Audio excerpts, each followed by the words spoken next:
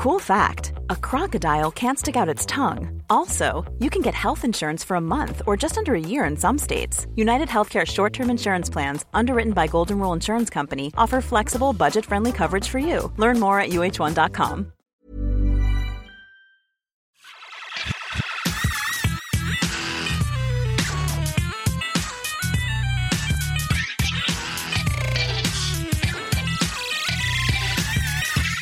Hello, everyone, and welcome back to Pixels, a show where we cover the news from the video games industry. And boy, do we have news today.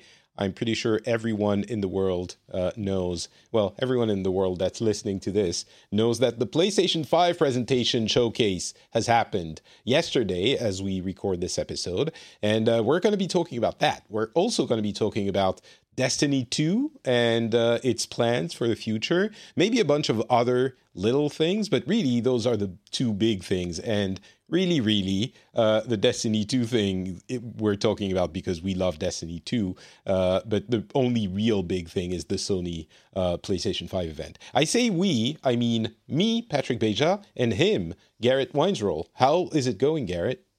I'm so stoked to be back, Patrick. Thanks for inviting me back on. I really like guesting on this show because if you're familiar with me as a podcaster, you may not be familiar with the fact that I actually do play games outside of Blizzard Entertainment. I really just like games. I'm a big game nerd, and I like talking about things that aren't Blizzard games. So I'm really happy to be here today to talk about what I'm calling COVID E3. COVID E3, that's a good way of putting it. Which, by the way, maybe we can start with the initial question, which I asked at the end of my French show about the same topic. How do you feel so far COVID E3 is doing? Because, of course, as we've mentioned many times, a lot of people have speculated that maybe this is going to be just as good and companies are going to realize they don't need to pay so much money for E3 and it's going to be just, the same. Just go direct to your potential consumers. You don't need a big trade show or a rallying place. And so how do you think it's going so far, the non-E3 E3? I mean, I'm trying to give it a fair shake because, to me, I kind of look at it and my gut reaction is this isn't as cool. But at the same time, I am 33 years old. I have basically grown up. Like, is it E3 season? I know what I'm doing tonight. Like, it's a thing. And so I'm trying to boomer check myself. I'm like, is this a boomer thing for me? Is this going to be the hill I die on that makes me seem old when I go, I really miss the giant stadiums of extremely awkwardly delivered marketing. Like, it's something I really legitimately love, even though it's something I make fun of. It's like I look forward to, I used to look forward to getting on AIM and making fun of E3 with my friends. And then I looked forward to going out into my living room and making fun of E3 with my roommates in college. And then I started looking forward to getting on Twitter and making fun of E3 with strangers on the internet. And so at least the first big things we've had, which is the Sony conference and the Destiny 2 one, they're really direct. They kind of, for the most part, cut out the BS, and it's like, here's the games here, in a tightly edited video. Just watch this, see what you're going to be playing in the future.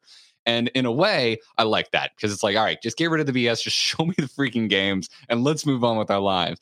But also, I feel something that I really enjoy that I grew up on has been lost. But again, kind of trying to gut check myself. Am I being an old man? I think there's certainly a lot of what you described, which, for in each individual event, you can certainly feel that. But I also think it goes beyond it. And that's why you're not, you don't need to boomer check yourself too much. There isn't the same hype around everything. And I wonder if the publishers and the manufacturers are going to see maybe a little bit less of a spike for their thing because we don't have this tide that raises all the boats of around E3. And the PlayStation thing is a little bit more isolated. Obviously Destiny and IGN has done a couple of big streams. I thought it was going to be like another big rallying thing. It kind of went by, and I don't even know what they talked about. There hasn't been a lot of press coverage, which, I'm guessing they're not getting the biggest games, but still, at E3, it would have been more. And even, I guess my point is, even for the big ones, it feels less emphatic because there isn't this buzzing atmosphere around everything. So I guess we won't know for another few months or maybe years, but I feel like it's even the big ones are losing something, which I didn't expect initially. But yeah, there's a little thing in the back of my brain wondering though if they don't need to try as hard because we're still in the middle of a pandemic. We've been cooped up for so long. I think we're all kind of just frothing at the mouth for any new game experience at all. Do they need to sell it to us this hard? Do we need as many feet on the ground actually trying these demos and reporting to us back home? Because doesn't matter. We're all going to buy this crap anyway because we just need something to entertain ourselves. Yeah, that's true. But I feel like the marketing fiesta isn't working as well without the, it doesn't have to be E3, but it has to be a strong, identifiable, rallying something, because now the community is like, okay, I'll show up for the PlayStation thing, and then I'll show up. Yeah. There isn't like this big mass movement of everyone. Anyway, we'll see. All right, let's talk about the PlayStation 5 showcase itself, which was a solid hour of nonstop games. And I guess the thing I noticed the most is that they didn't focus on the big, heavy hitters.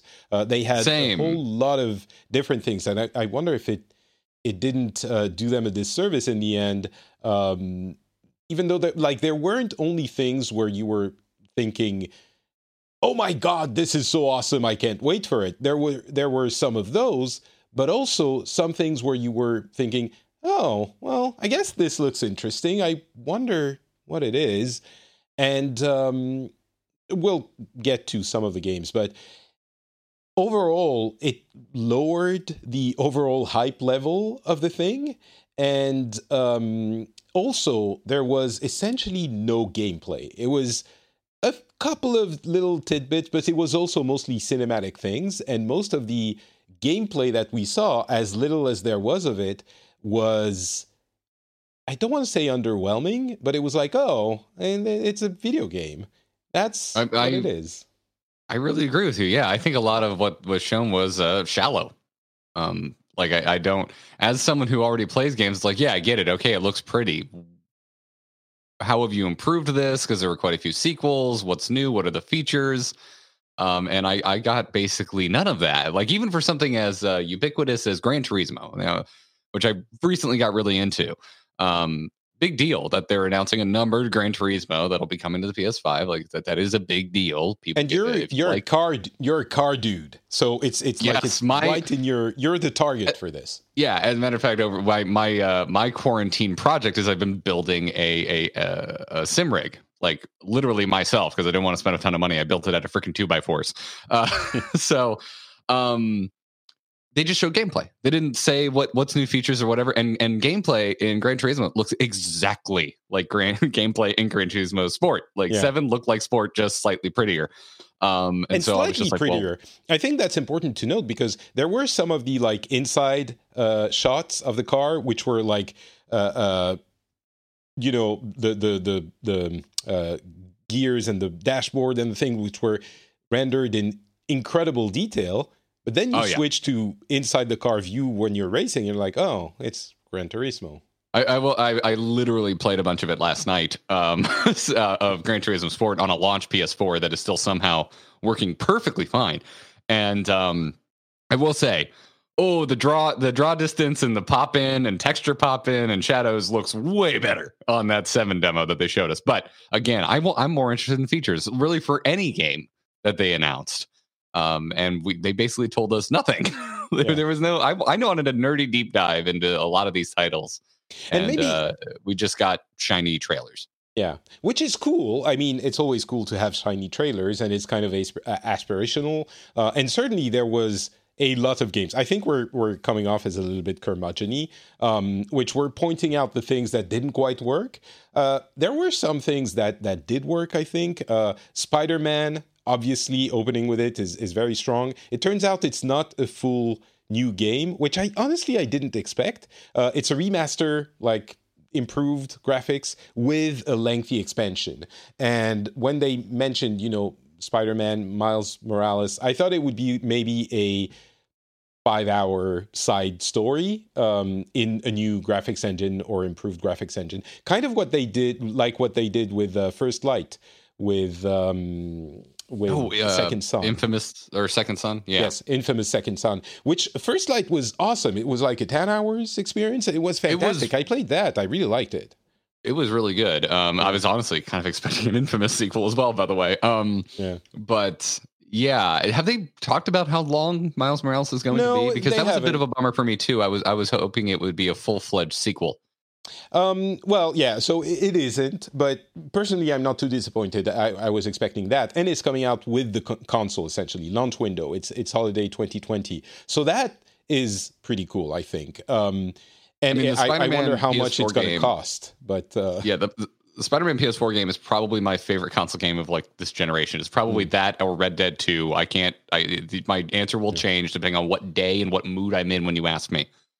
Oh, talking about Red Dead 2, GTA opening with GTA 4 on PS4, GTA 5 on PS4 was like the power of that game. We keep talking about it on this show, but the power of GTA 5 is incredible. So much that in order to get people to buy the PlayStation 5, they open with launch PS4 graphics. Maybe that was a way of showing you what PS4 graphics actually were like. And then when you see the PS5 ones, you're like, oh, all right, that looks better than I thought.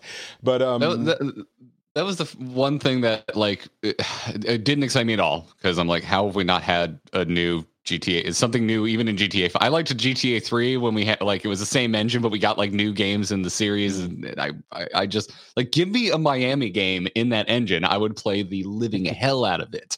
Well, 6 is coming at some point.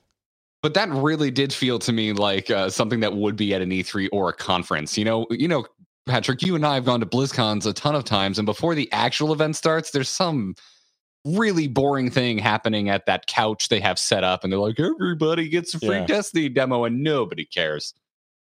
That's what I'm saying. They think, at least, that a lot of people will care about GTA 5 Online or GTA Online, and every PS5 owner is going to get it in 2021 when it releases on PS5, the GTA Online only. And obviously, we're not the target audience for this, but I think it shows that this is still 130 million copies sold later, still a big thing. But so they dropped. Let's move through the games. First party, there were a bunch of them.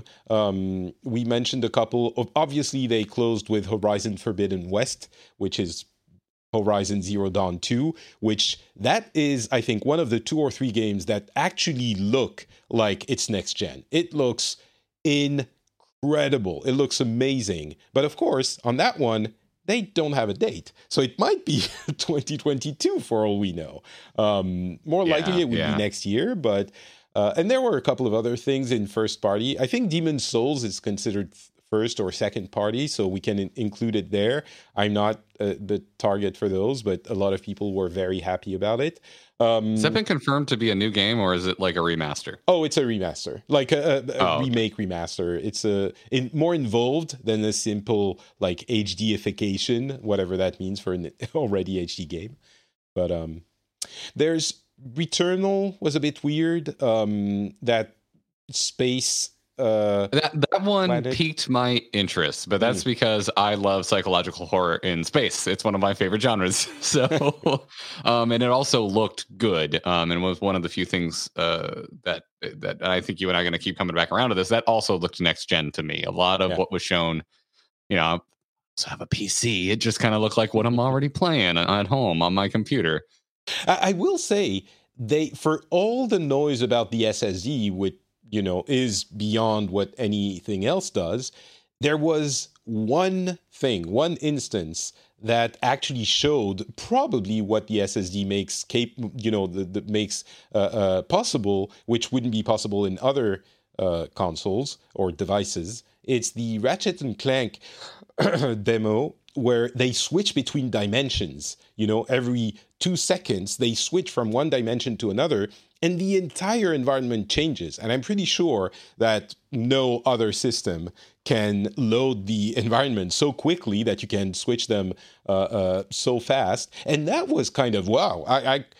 I've never seen this happen in a game because technically it's not possible.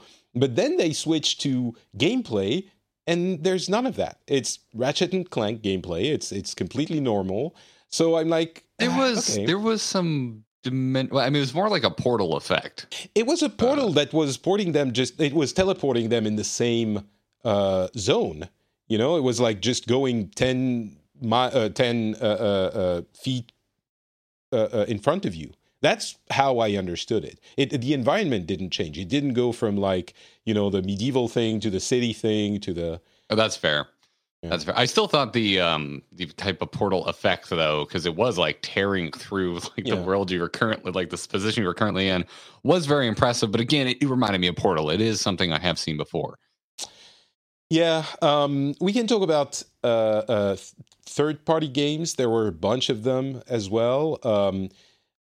The ones I'll let you tell me which ones you thought were interesting, and I can guess which one you will note first. But go ahead. Well, I mean, third party wise, I don't know offhand which ones were, because the reason I get excited about PlayStation in the first place are the exclusives, because I think especially in the exiting console war where you're leaving from, where I would say Nintendo just refuted. It's like I refute your existence and substitute my own, like, or refute your reality. That's what Nintendo did. So Nintendo is its own thing. I love the Switch, but between Xbox and PlayStation just murdered Microsoft, I think, in the current generation with exclusives. And I'm a total Microsoft fanboy. I love Halo. But so for me, like starting with any follow-up to Spider-Man got me really excited. Getting a numbered Gran Turismo, especially since I third party. I don't know. I don't have an answer for you. Oh, okay. All right. Well, I have an answer for me. Do you see... I thought you were going to tell me about Kena Bridge of Spirits, that incredibly well-animated thing from it's a couple of people who have cinematic backgrounds, and it looks like a Pixar movie. It looks very pretty. The gameplay looks like every launch game platformer I've never remembered the name of after launch. That is fair. That is very It looks like really rudimentary platforming. Okay. It is gorgeous, don't get me wrong. And one of the other things that kind of I was grumpy about as I was leaving this, I was like, boy, that was a really brown presentation. It reminded me of like the 360 PS3 era where we were looking at Killzone trailers that basically looked black and white. Also, like Gears 1 kind of suffered from that issue. And it was nice as like it kind of looks absolutely incredible. Like it's beautiful. The art direction's just out of this world. But nothing about the gameplay. I was like, I'd rather play Zelda. Yeah, that's what I keep coming back to. We saw very little gameplay, and the little we saw was like, oh, okay. I guess maybe. And I'm really starting to come around to your. We needed people like non invested parties, non people that actually made this game telling us how good this is. I needed someone with a hands-on demo, because this is something that I remember from like the previous E3 that really worked for Fallen Order. I thought the Jedi Fallen Order marketing was horrible. I thought it looked like the most generic game I'd ever seen.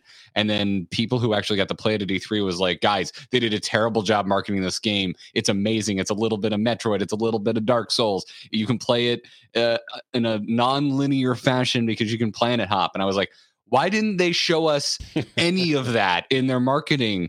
And yeah, I think I do kind of need that, Patrick. I think I need some third-party hot takes. Accounts, yeah. Okay, so what about Ghostwire Tokyo? What about Resident Evil Village with the 8? Okay, Resident Evil Village looks creepy as hell, and I am on board for that.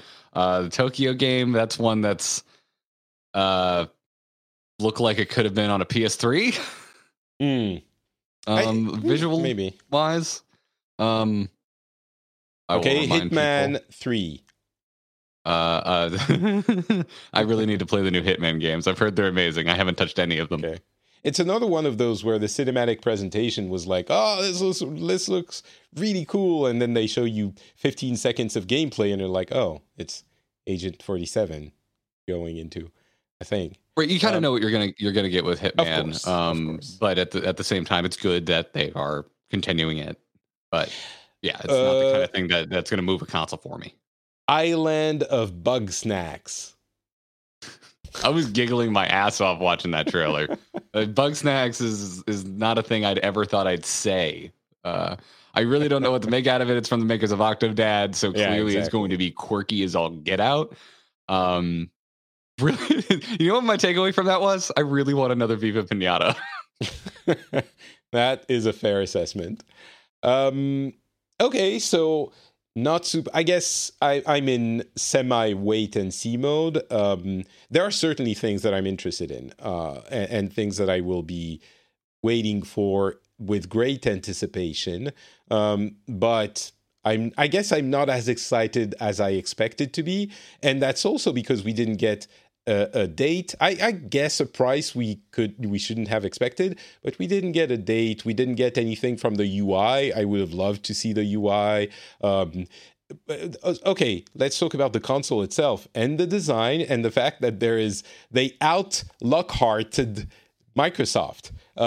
They introduced what is probably going to be a cheaper version without a disk drive before Microsoft announced their cheaper version.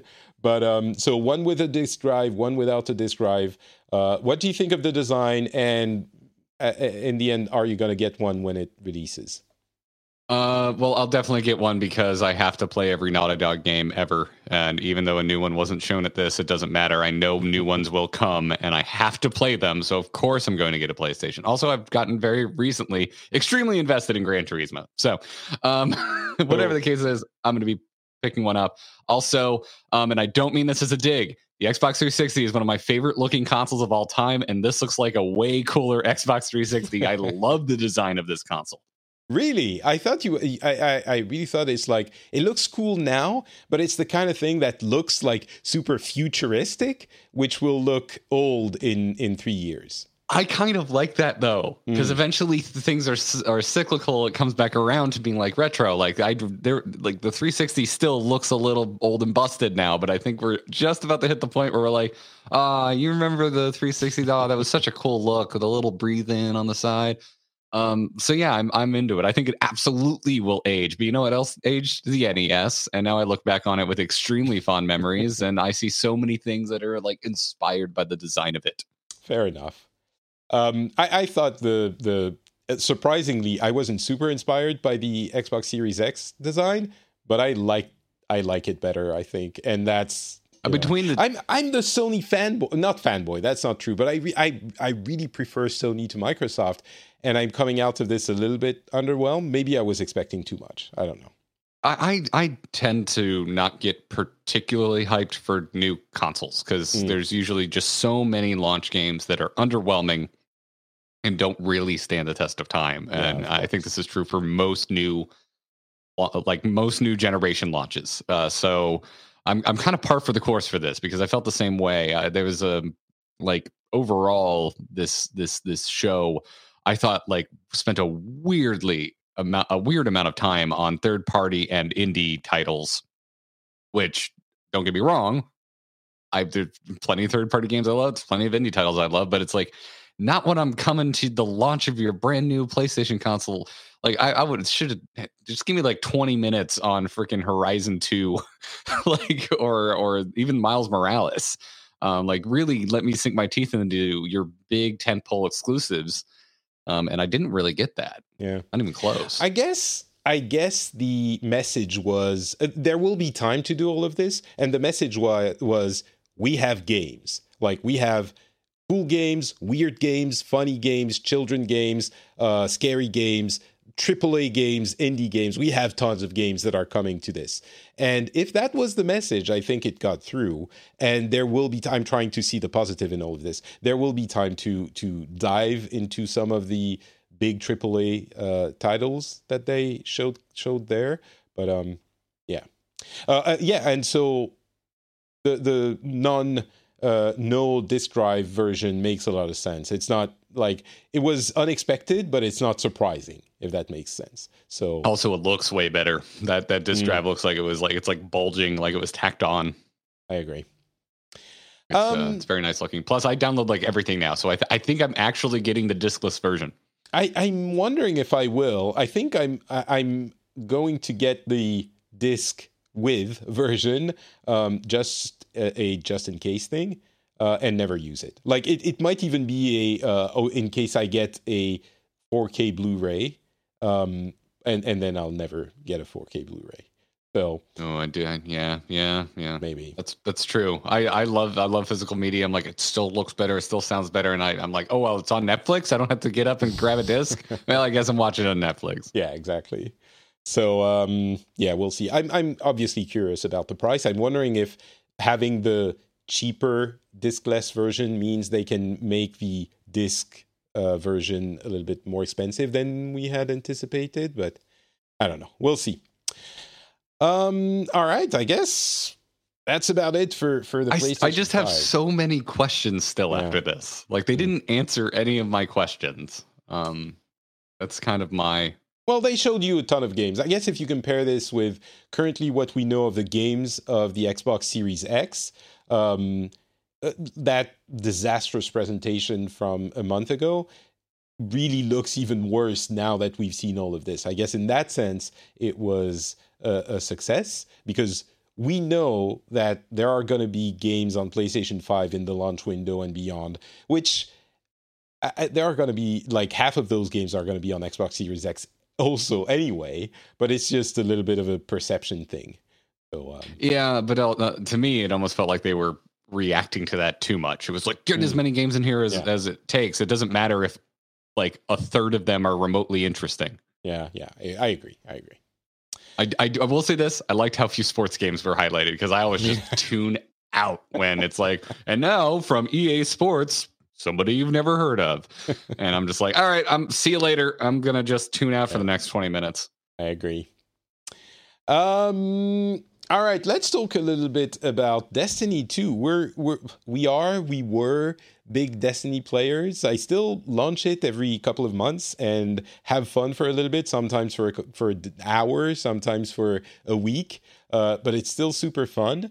And there was this big presentation for Destiny 2's next big expansion called Beyond Light, which honestly it's like First Light was last year, the introduction, and now it's Beyond Light because I hope people listening to the show have listened before and know that I'm not a curmudgeon, always annoyed person, but it felt off. It's like Destiny has accepted its fate as a niche game. It can be a big niche, but it used to be that Destiny was this giant hope for humanity almost, that everyone would play it. And I understand they never quite achieved that, but in going into, accepting their place, I feel a little bit of the magic has been lost. And they talked about that next expansion. And, in 2021, The Witch Queen, and in 2022, Lightfall. It's like, it's a service game now. And I don't know, it was always a service game, but I felt let down, not just underwhelmed, a little bit let down, I think. It felt like a community update video, not a here's our brand new thing that everyone's gonna love video. I got more of the nitty gritty though from this that I felt was sorely lacking from the PS5 presentation. So I think that's why I'm coming away from it a little more positive than you are. I'm with you. I don't think this was not a this was like a performance at your local coffee shop. This wasn't an arena concert. and Luke Smith, who, bless him, he's great, but his demeanor, he looked and acted like he was talking back at a Reddit thread. I really think that was not good at all. Like at some point he spent, I don't know, 3 minutes saying, all right, guys, we know you don't like this thing. We've messed up on that thing.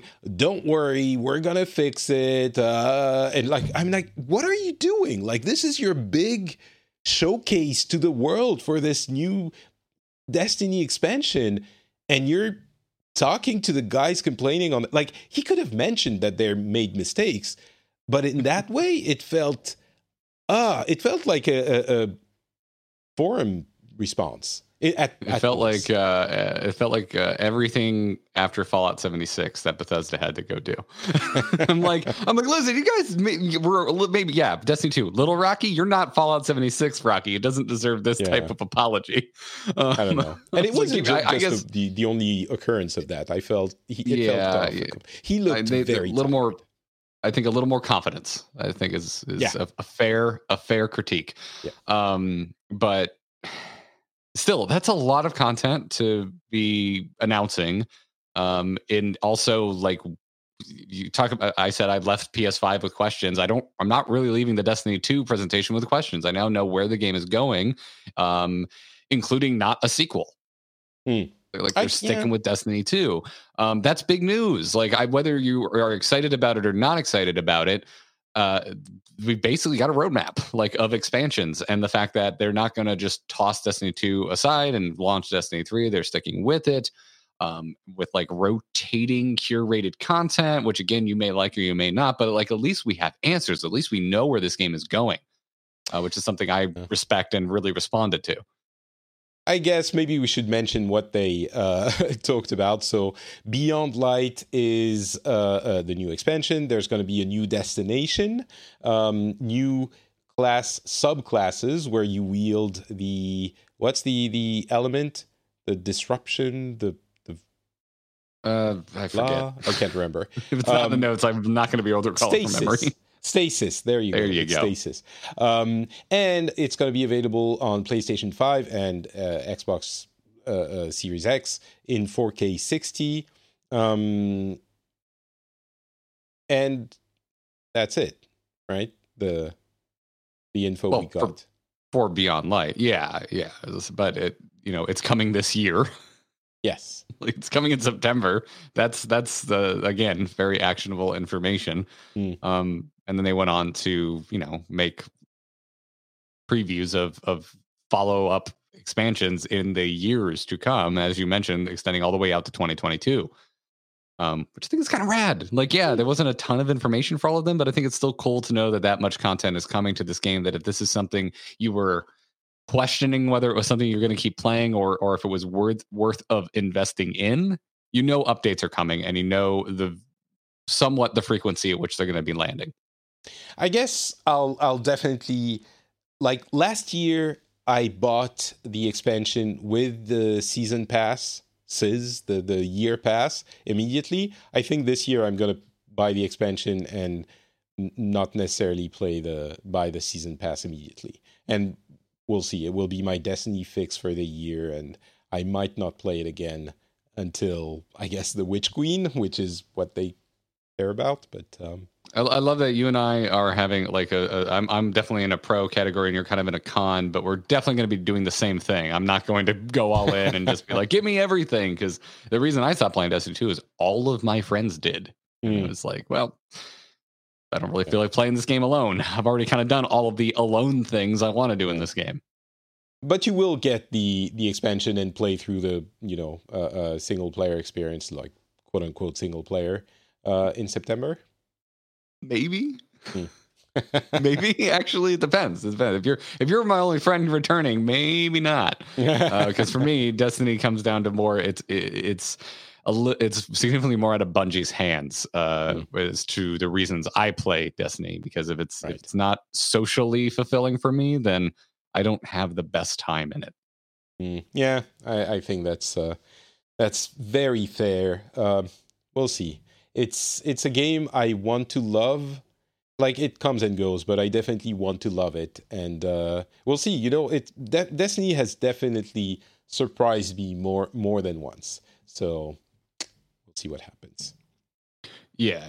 I still think back to. I don't think any game has pulled me back in after I had written it off harder than Taken King when that landed in Destiny 1.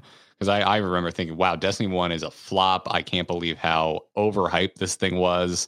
I'm never going back. And then a month of barrages from people like you and my other friends being like, you don't understand? They fixed it. They actually fixed this game. It's amazing now. And I'm like, fine, I will go try it. And it was incredible. It was absolutely incredible. I don't think since Diablo 3 has a game done a bigger about face from a really underwhelming launch. Yeah, it was. I still think of the Taken King with, stars in my eyes. I think of the Dreadnought and the exploration. Like, it's difficult. There are very few. The reason I'm singling out Destiny 2, and there might be many presentations of different games that I'm not going to cover in such detail, but the Taken King, the way they created a sense of place and exploration and mystery and community and secrets, I don't think it's impossible to explain, and I don't think any other game has done that in quite that way, and many games have learned from it, so maybe some of them try to replicate those, maybe especially Battle Royale games that evolve the map and do some kind of weird storytelling through map changes and stuff like that, but it was such a unique experience, and they've kept doing it, honestly, with, more or less success. But it's difficult to explain how special Destiny and Destiny 2, to an extent, are to people who aren't into it. But yeah, it's still a game I want to keep up on, even when I'm not playing it. It's something I'm always curious about. Hey, what's happening in Destiny? Is it worth kind of poking my head back in? It's a universe and a world building that I really respond to from a studio that I love. Like I said, I'm a Halo fan, and this is the studio that bore it into this world. So, I just I don't know. Again, like I said, it's for me it's very personal with Destiny. It's just like, are my friends playing? Then I'm playing. Are they not? Then I'm not. Well, let's hope. The only thing I'm a little bit bothered by is that Beyond Light comes out on September 22nd. And then the next-gen consoles are going to be out in November. So I would like to play it on the next-gen consoles because it's a cross-buy. So welcome to me and my relationship with Last of Us 2 and Ghost of Tsushima. Yeah, but it's like this is 6 months apart. Maybe not 6, but 4. For Destiny 2, it's going to be a month, maybe a month and a half.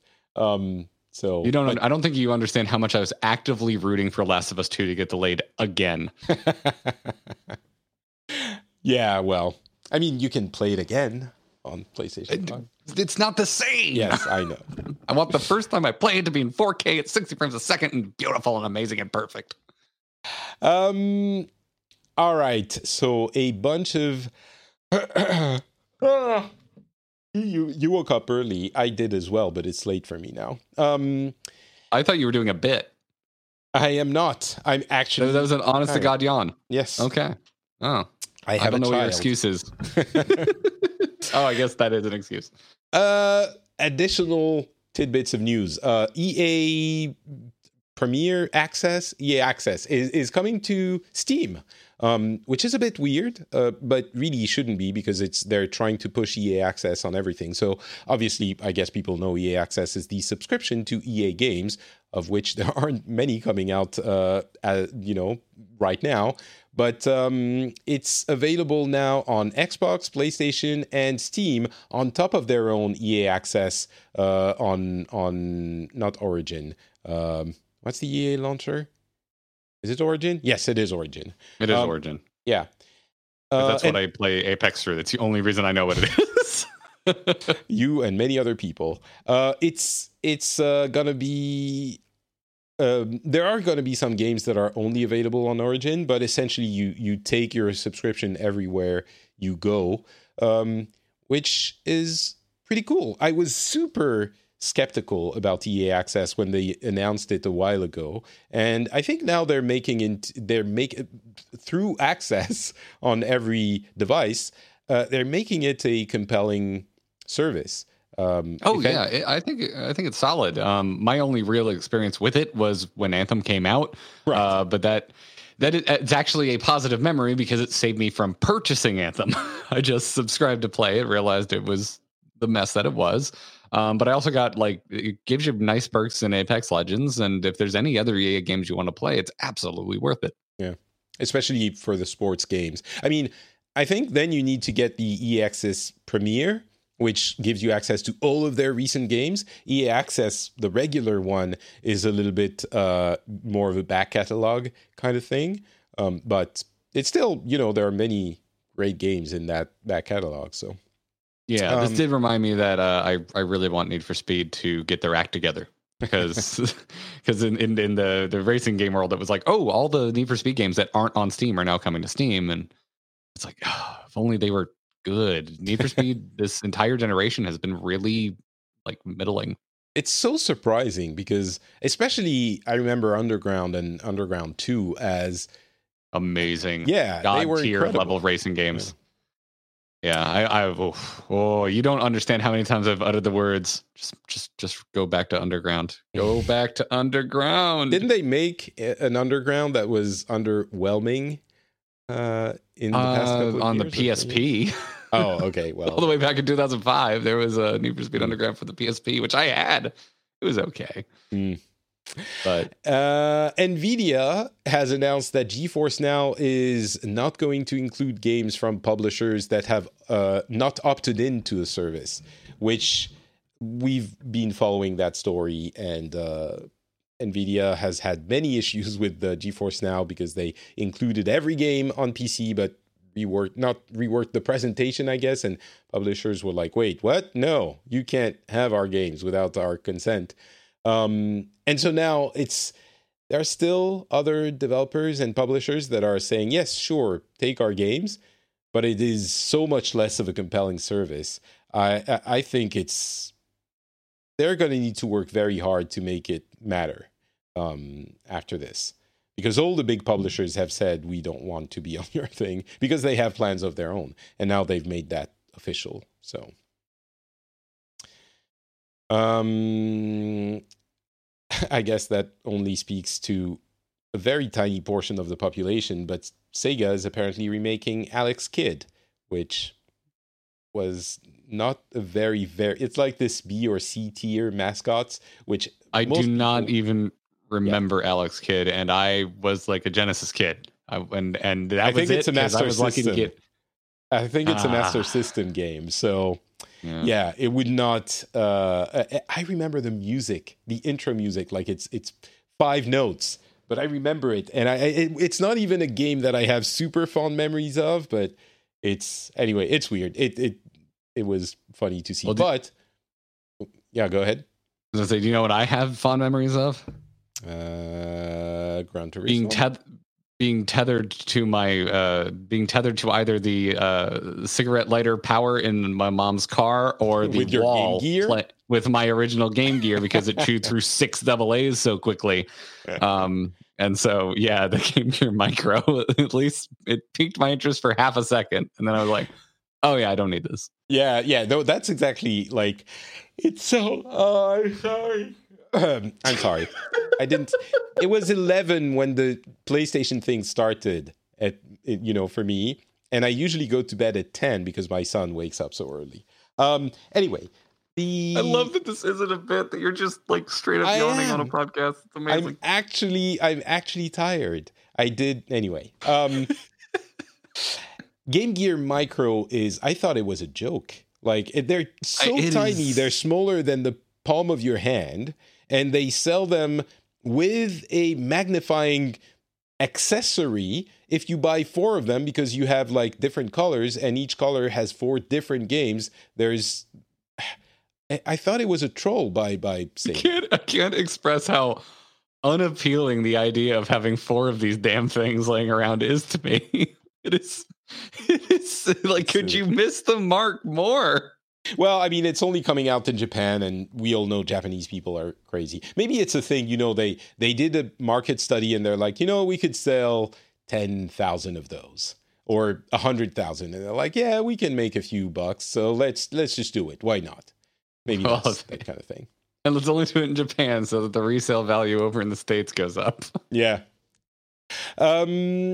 They're also talking about a fog gaming service, which is weird. I don't quite understand. It's like taking advantage of their arcade locations and arcade locations in general to use the arcades, the cabinets, and the hardware inside them to power a cloud gaming service. It seems, which in Japan they do have arcades still. We don't in most other countries, or not enough to make this viable. But since they do, and they're all wired, with fiber, and they have very good connections, it could be an interesting thing for another way of creating a viable cloud gaming service, even if you don't have giant data centers all over, like, essentially if you're not Google or Facebook or Microsoft. Now, it might not be that exactly. It's not very clear. But they did mention that it allows the arcade operators to make money outside of operating hours, which I'm taking to mean they use the hardware to render stuff for the cloud service. But I don't know. It could also be that it does... it uses the cloud service for the cabinets with hardware that reduces latency and stuff like that. It's not very clear. But I find the idea of that fog gaming, apparently fog computing is a thing, which I didn't know. But fog gaming, really appealing. It's a very clever way of using what they already do and they already are good at. Yeah. It's really, this just serves as a reminder of how much I miss arcades, because I'm at the age where I just got a little bit of an experience with them before they started just disappearing in mass in the States. Yeah, arcades are fun, and especially in Japan. Some people probably know this, but I lived in Japan for a few years in the early 2000s, and back then arcades were very big. And I used to spend so much time in arcades. It was really fun. And there's something special about this, which obviously I understand why it's disappeared, and I understand why it's not coming back, and it's probably not going to come back. But it's just it was a good time. It was fun. Mm-hmm. Surprise! Street Fighter V. Talking about arcades, Street Fighter V is not dead. They are releasing a new season for the game. I was fully expecting it to go, dormant by now and for them to focus on Street Fighter 6, but they're releasing a 5th season pass with 5 more characters. And I'm sure only a portion of the audience cares about Street Fighter 5, but I kind of like those games, so I'm excited to I feel like every time I'm on Pixel, Street Fighter comes up and I have to remind you that I was a Mortal Kombat kid. Yeah. I've made peace with the idea that there are some qualities to Mortal Kombat. I think it's not as technical a game as the Japanese fighting games, but I will agree with you on that. I will concede that. It's excellent. Just so we agree. I am fueled by nostalgia. So have you played and purchased Aftermath, the expansion for? No. Oh. What am I going to do? I'm going to walk my 33-year-old ass onto online Mortal Kombat and have that said ass handed to me? No, thank you. No, but that's the point of Mortal Kombat. You have a really great single player experience. That's a lot of fun. So I would figure fighting games have for me I've more or less retired them from my life. Okay. All right. The Smash Brothers. I know Smash Brothers is its own kind of unique existence and isn't technically a fighting game, but that was the last big great 1v1 fighter of my life. I understand. There's a new Total War game, which again is kind of a niche thing, but it's going to be free for everyone on the Epic Game Store for 1 day. I think it's August 13th. So just mark it on your calendars now. It's like actually a fully new Total War game. It's Total War Troy. and it's going to be free for a day on August 13. So don't forget to get it, to download it at that point. I recently play a lot of Total War. Oh, really? I didn't figure you were a Total War kid, but with StarCraft, it makes sense. Yeah, I mean it's very different from StarCraft, but no, I always tend to have like one. It's not always so literal, but in this case it is. But I kind of call it like my toy soldier games. It's it's where I go to be alone, not online, and just lose entire days of my life, just tinkering. And for a long time, it was Total War. Rome 2 was the first one I played. I played a lot of Rome 2. But now it's really things like Civ, and I got in the last year I got really back into like park builders. I played a lot of Jurassic World Evolution, which led me to re-downloading the original Roller Coaster Tycoon. So those have kind of and that and Civ have kind of pushed Total War to the side at the moment. I just recently played Total War Warhammer 2, which just for an hour or two, and I had never played a Total War game, and I didn't realize that this is fulfilling the fantasy of having a strategy game where you can go down to the unit level, and they actually do the thing they're supposed to be doing. I didn't know that's what it was, and it's amazing. Like, there was the cavalry charging into lancers at some point, and they like sent everyone flying off, and I was looking at them like on full screen on that scale. It was incredible. I was like super excited about that. I love hearing about everyone's first experience with the Total War game, because that is exactly what it is. You're like, how does this look as good as it is? And it doesn't matter how early a Total War game was your first Total War game, you remember that. Yeah, it's like, it's not incredible graphics. It's just the fact that you can go down to that level and see all of them animated, and like the feeling of it is like, it's so much more of a real battle than a traditional RTS like StarCraft. Since we're mentioning that, they're not just like doing and swinging their swords or shooting their guns. They're almost actually fighting and stuff, and the scale is so much bigger as well. So anyway, I enjoyed that. So I still remember the moment. I think it was in Rome 2, where I was sieging inside a city, and this like whole group of enemy units were coming down this one like main drag of like a straight street in between all these buildings, and I was like, what if I just put a ballista here and fired it down? And it totally worked, and like totally won me the level, and I was just like, oh my god, this is incredible. Pretty cool game. So don't forget August 13, Total War Troy on the Epic Game Store. What else? Elite Dangerous Odyssey is essentially the expansion that lets people... Elite Dangerous is a space sim, for those who don't know it.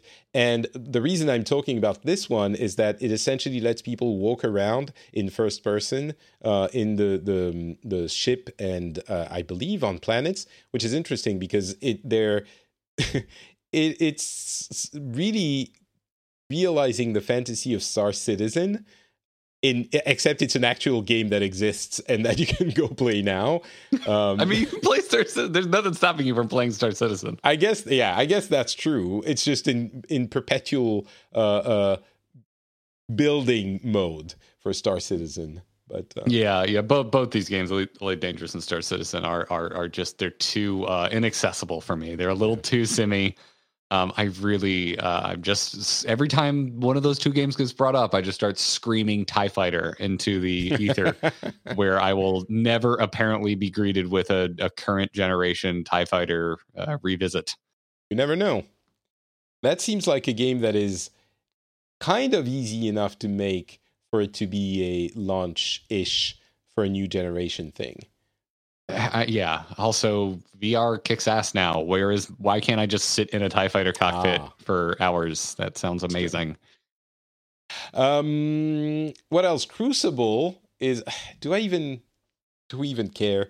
Crucible, the Amazon. I guess we don't necessarily care about the game, but it's the Amazon venture into gaming, the second game, which is also not doing great, just like the first one.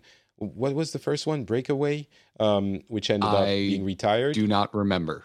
It's so weird that these giant tech companies who have a foot in gaming can't figure out. I mean, obviously, having a successful game is not easy, but Crucible, essentially what's happening is they're saying we're focusing on one of the modes that is the most popular, but really we know what it is. First of all, the others weren't as fun, and they don't have enough players, I'm guessing. And oh yeah, Breakaway didn't even come out. Wasn't it just canceled? Well, there were other games that were canceled, but I think I played Breakaway, and it continued for like a year, and then they retired it. Which I wouldn't be surprised if Crucible did that as well. But I mean, they have money; they can afford this, and they're learning. Maybe the third or fourth or fifth one is going to be amazing. But it seems like they're doing it like they don't care, which I'm sorry is very offensive to the artists and developers behind these games. But I don't understand the overall. It seems like no one's heart is in it, or I don't know. Money can't solve all problems. Yeah, I guess that is the truth. And finally, other industry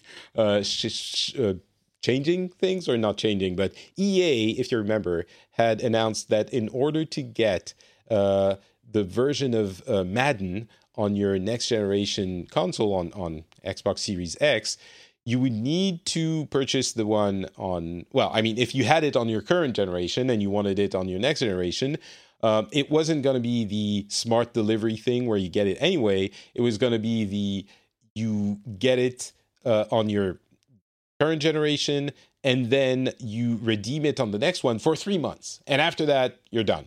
And they relented on that. Essentially, it's going to be for, I think, until the next one comes out, which is reasonable. I'm sure there are licenses issues happening there, but essentially you have the full year to redeem it. So if you buy the next gen console later, then you'll get it anyway. You don't have to buy it within 3 months to get your game on the next generation.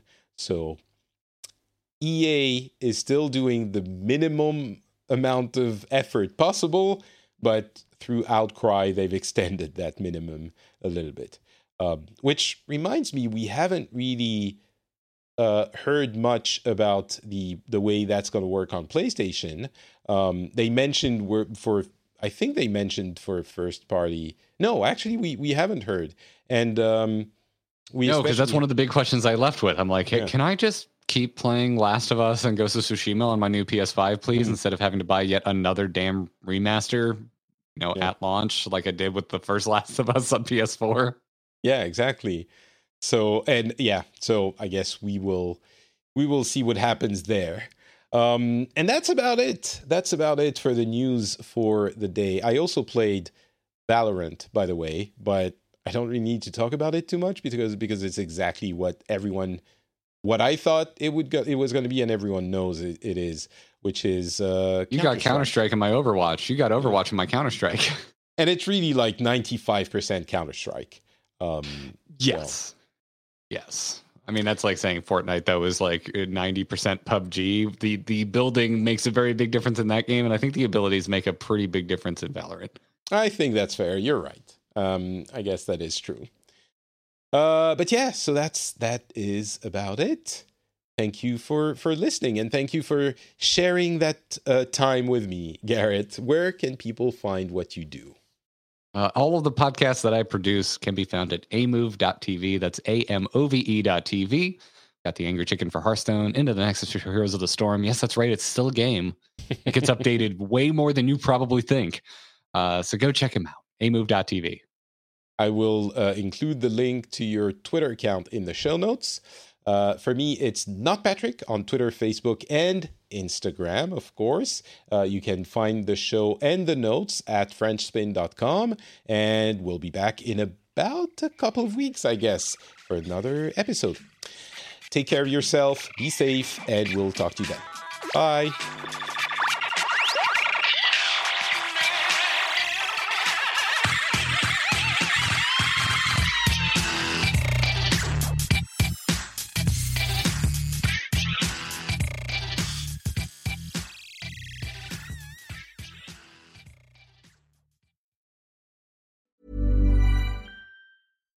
When you make decisions for your company, you look for the no-brainers. And if you have a lot of mailing to do, Stamps.com is the ultimate no-brainer. It streamlines your processes to make your business more efficient, which makes you less busy.